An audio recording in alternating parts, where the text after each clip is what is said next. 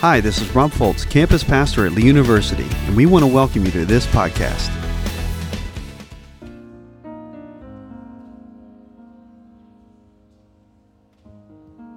Good morning.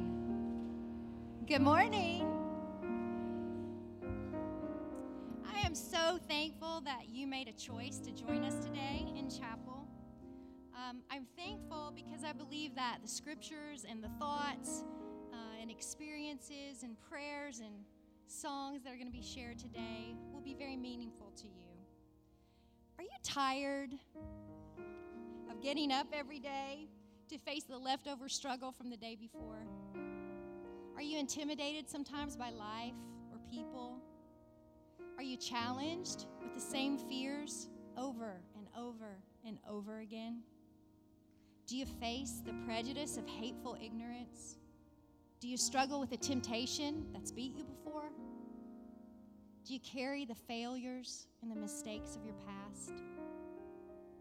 Do you suffer today in mind, body, or spirit?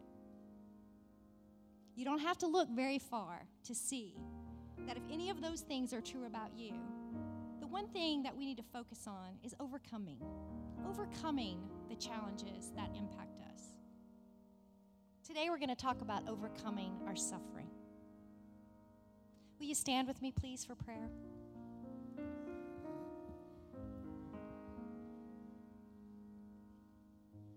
Father, thank you for every seat that's been filled here today, for each mind and heart that fills the presence of this room. We thank you. We know that when we gather together, you always have a divine agenda, and we love you for that, Father. That even when we have done what you have asked, the results are so much greater than we could ever imagine.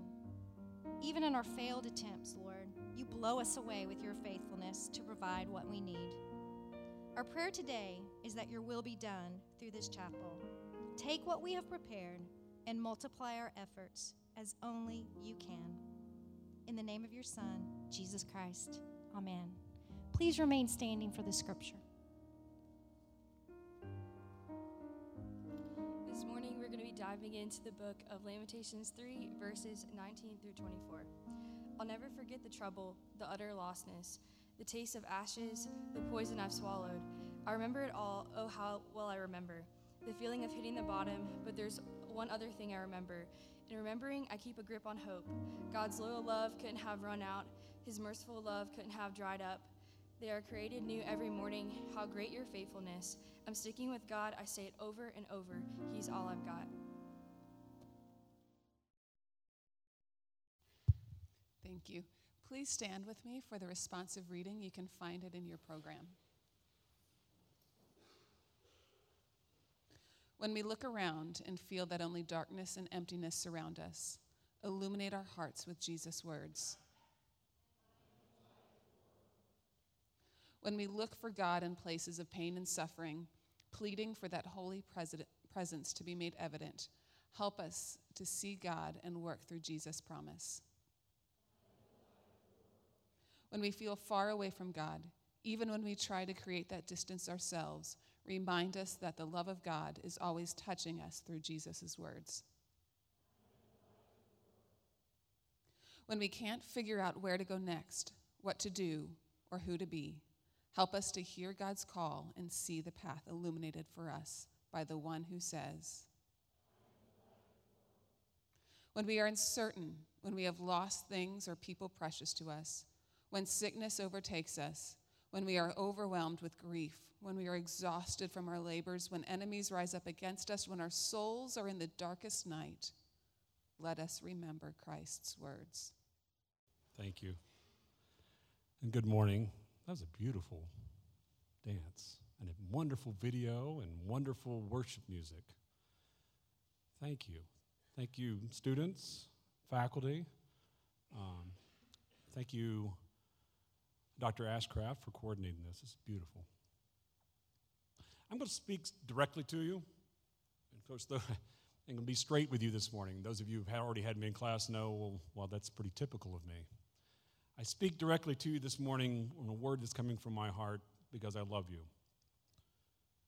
The theme for our special chapel today is overcoming our suffering.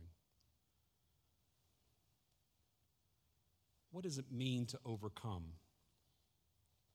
Here are some definitions.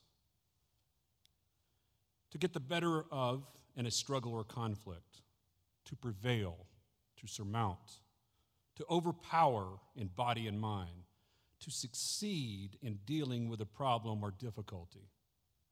I must admit, it's tough to be an overcomer in this time in history, especially in our society, because the message that our society is delivering to us is that we're not capable of overcoming. I believe that there are inaccurate messages that our society is drumming into us with a consistent, destructive beat. There is no truth.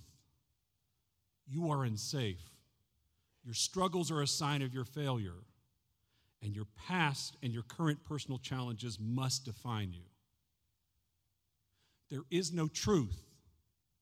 You are unsafe. Your struggles are a sign of your failure. And your past and your current personal challenges must define you. The overarching message is that you cannot and should not overcome. Therefore, you should give up because there is no hope for you. Let us look briefly at each one of these messages and contrast them with the Word of God. First, our society is telling us that there is no truth. I say that humans need truth because it serves as a cognitive anchor as we attempt to navigate our world of uncertainty. But when we have leaders who use the word fake to describe and distinguish their truth from other truths, who are we to believe? With so many voices speaking to us by way of so many sources, to whom should we listen? There's so much information. How does one decipher truth? Maybe there is no truth. The Word of God provides a direct and clear response in John 14:6. Jesus answered and said, I am the way and the truth and the life. Here Christ simplifies it for us. There is no reason for confusion or misunderstanding. In moments of uncertainty, we have this cognitive anchor, this truth. Our society is also telling us that you are unsafe. You've grown up in a seemingly unsafe world, a world of threatening transnational and domestic terrorism, which include attacks on some of our pillars of security, our churches and our schools. Threats to these places of sanctuary and serenity, which shake the foundations of our personal security. This threat is exacerbated by what Nancy Cohen says is our hyper-connectedness, which results in our hyper-awareness. To quote her, we live in an era largely defined by widespread fear. A great deal of collective anxiety is held in place by our hyperconnectivity. With this increase of use of social media during the past decade, we've also seen an increase in anxiety and depression. I believe that contributing to our anxiety is our perceived social rejection that has been exacerbated by our use of social media. These threats make us feel unsafe. The Word of God provides a response to our safety concerns. Psalm 4:8, in peace I will lie down and sleep. For you alone, Lord, make me dwell in safety. When I'm afraid, I put my trust in you. In God, whose word I praise. In God I trust and am not afraid. What can mere mortals do to me? Psalm 91, whoever dwells in the shelter of the Most High will rest in the shadow of the Almighty. I will say to the Lord, He is my refuge, my fortress, my God, in whom I trust. Another message that our society is transmitting to you is that your struggles are a sign of your failure. We live in a society of privilege. We're so privileged that we have come to misinterpret any discomfort as bad, even evil. In fact, we've been told that unwanted emotions, some call negative emotions, are a sign that something's wrong. Something's wrong with me, and therefore these emotions should be avoided. When we experience these bad emotions, we are left with the question of why. Why am I feeling these bad emotions? In the absence of a complete answer, we are left to conclude that these bad emotions are a result of our own failures. My failure to perform, my failure to succeed, my failure to avoid these bad emotions. I have failed again. The Word of God, specifically in John 16:33, says this: I have told you these things so that you may have peace. In this world you will have trouble, but take heart. I have overcome the world. James 1:2-5. Consider it pure joy, my brothers and sisters, whenever you face trials of many kinds. I don't like that part at all. Consider it all joy, though, because you know that the testing of your faith produces perseverance. Let perseverance finish its work so that you may be mature and complete, not lacking anything. Let perseverance finish its work. If any of you lacks wisdom, you should ask God, who gives generously to all without finding fault, and it will be given to you. When you struggle, you will struggle. You're at a university. You come here seeking knowledge that you do not have. You are going to make mistakes. You are going to fail. But what a wonderful place to fail. You've got wonderful people who care about you. Your failure is not a sign, or your mistakes that you make academically do not define you, nor do they imply that you cannot do it. Struggle is what you ask for. You came to this university asking to struggle. Struggle is not a sign of weakness. Struggle does not mean that you're not capable. Struggle is not a sign of failure. Finally, a message that our society is beating into your mind is your past and your current personal challenges must define you. Mental illness may be the issue that challenges you, but it does not and should not be your identity. There are people in this room who struggle to maintain their mental wellness. They're struggling right now, at this moment. It's a battle for them. They have these real mental health challenges, but I want you to know that it does not and should not define you. You are not a mental illness. You are not a mental illness. You are no more a mental illness than one who battles cancer is cancer. Cancer is something that one battles to overcome, not an identity that one must become. Society will tell you that your past traumatic experiences must define you, that you are a post-traumatic stress disorder. There's been a lot of research on this issue, and for good reason. It can be very debilitating. You probably are familiar, most people in this room, with the letters PTSD, and you probably have some working knowledge of this disorder. Have you heard of PTG?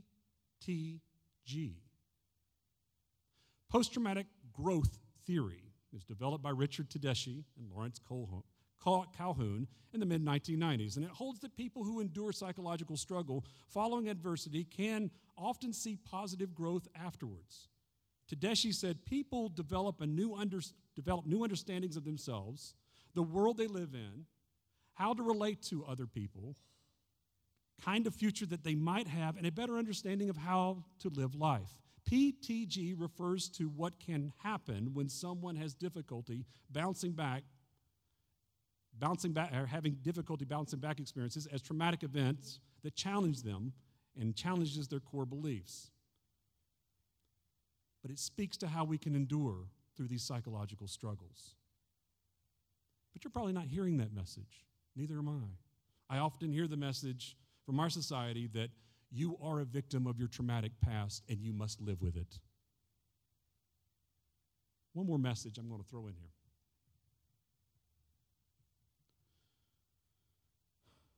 Society is saying this to us. suicide is a viable option, and it's a viable option for you to avoid these challenges. This is a lie. You were created for life. God's word says this about you. 2 Corinthians 5:17. Therefore, if anyone is in Christ, the new creation has come. The old is gone, the new is here. Philippians 3:13. Brothers and sisters, I do not consider myself to have taken hold of it, but one thing I do, forgetting what is behind and straining. That's the word we overlook that. When I read it, I often do that. Straining toward what is ahead. The relentless drumbeat message pounding in our society is that you cannot be an overcomer. Your past defines you. Your struggle is your failure, a sign of your failure. You are not safe, and there is no truth to anchor you. We can tune out this relentless drumming with the comforting words in Scripture. I read to you Joshua 1:9. Be strong and courageous. Do not be afraid. Do not be discouraged, for the Lord your God will be with you wherever you go.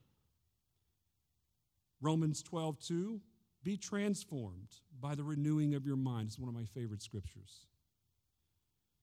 Be transformed by the renewing of your mind, which implies an ongoing and continual action.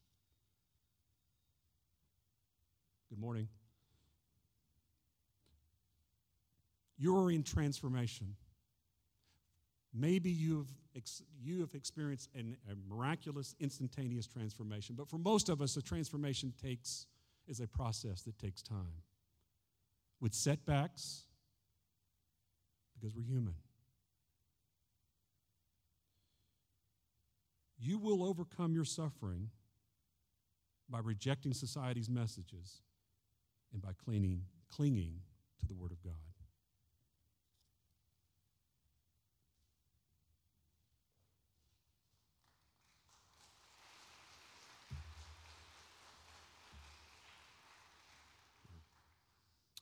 Thank you, Dr. Sargent. Very timely. Today, as we're talking about suffering, overcoming suffering, I couldn't think of a better way to conclude and kind of move forward in the service without reflecting on the ultimate suffering, and that is the suffering that Christ did for us. In Luke 22:19-20, and he took bread, gave thanks, and broke it. And he gave it to them, saying, "This is my body given for you. Do this in remembrance of me."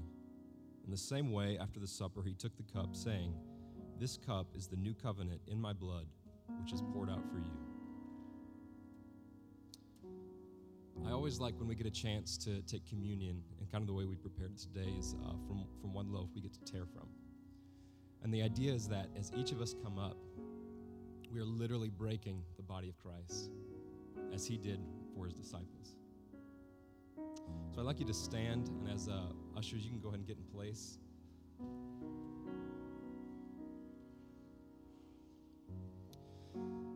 So what we're going to do to just kind of do this in an orderly fashion, we're going to have these center aisles exit out to the side, come around to the front and receive communion, take it back down the center, and we have ushers on their side, Dr. Dirksen, Dr. Poole, that'll kind of orchestrate you on how to go. The sides here are going to work in a similar way. If you're in the balcony, we're going to invite you to come join us down here. I'm just going to pray, and we're going to move forward. Father, I thank you for your enduring faithfulness.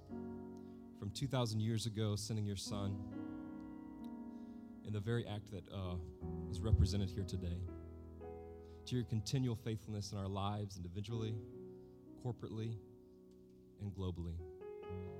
Father, we give you our trust, and we thank you for what you're doing in our lives. In your name we pray. Amen. Feel free to follow along in the back of your brochure as I read through Psalms 23.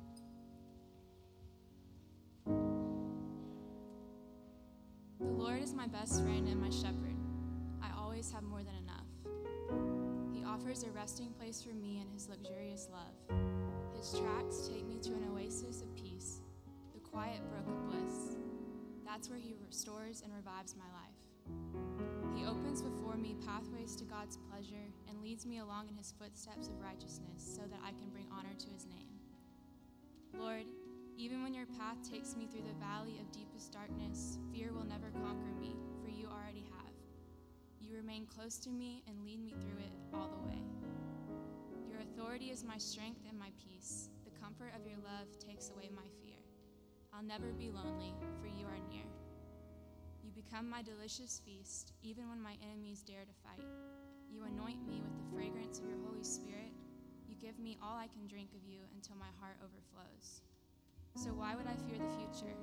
For your goodness and love pursue me all the days of my life. Then afterward, when my life is through, I'll return to your glorious presence to be forever with you.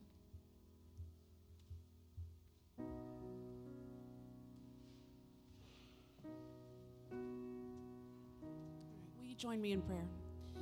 Father God, thank you for the message today, the truth that you are a God who's invested in our lives and invested enough in our suffering to suffer with us.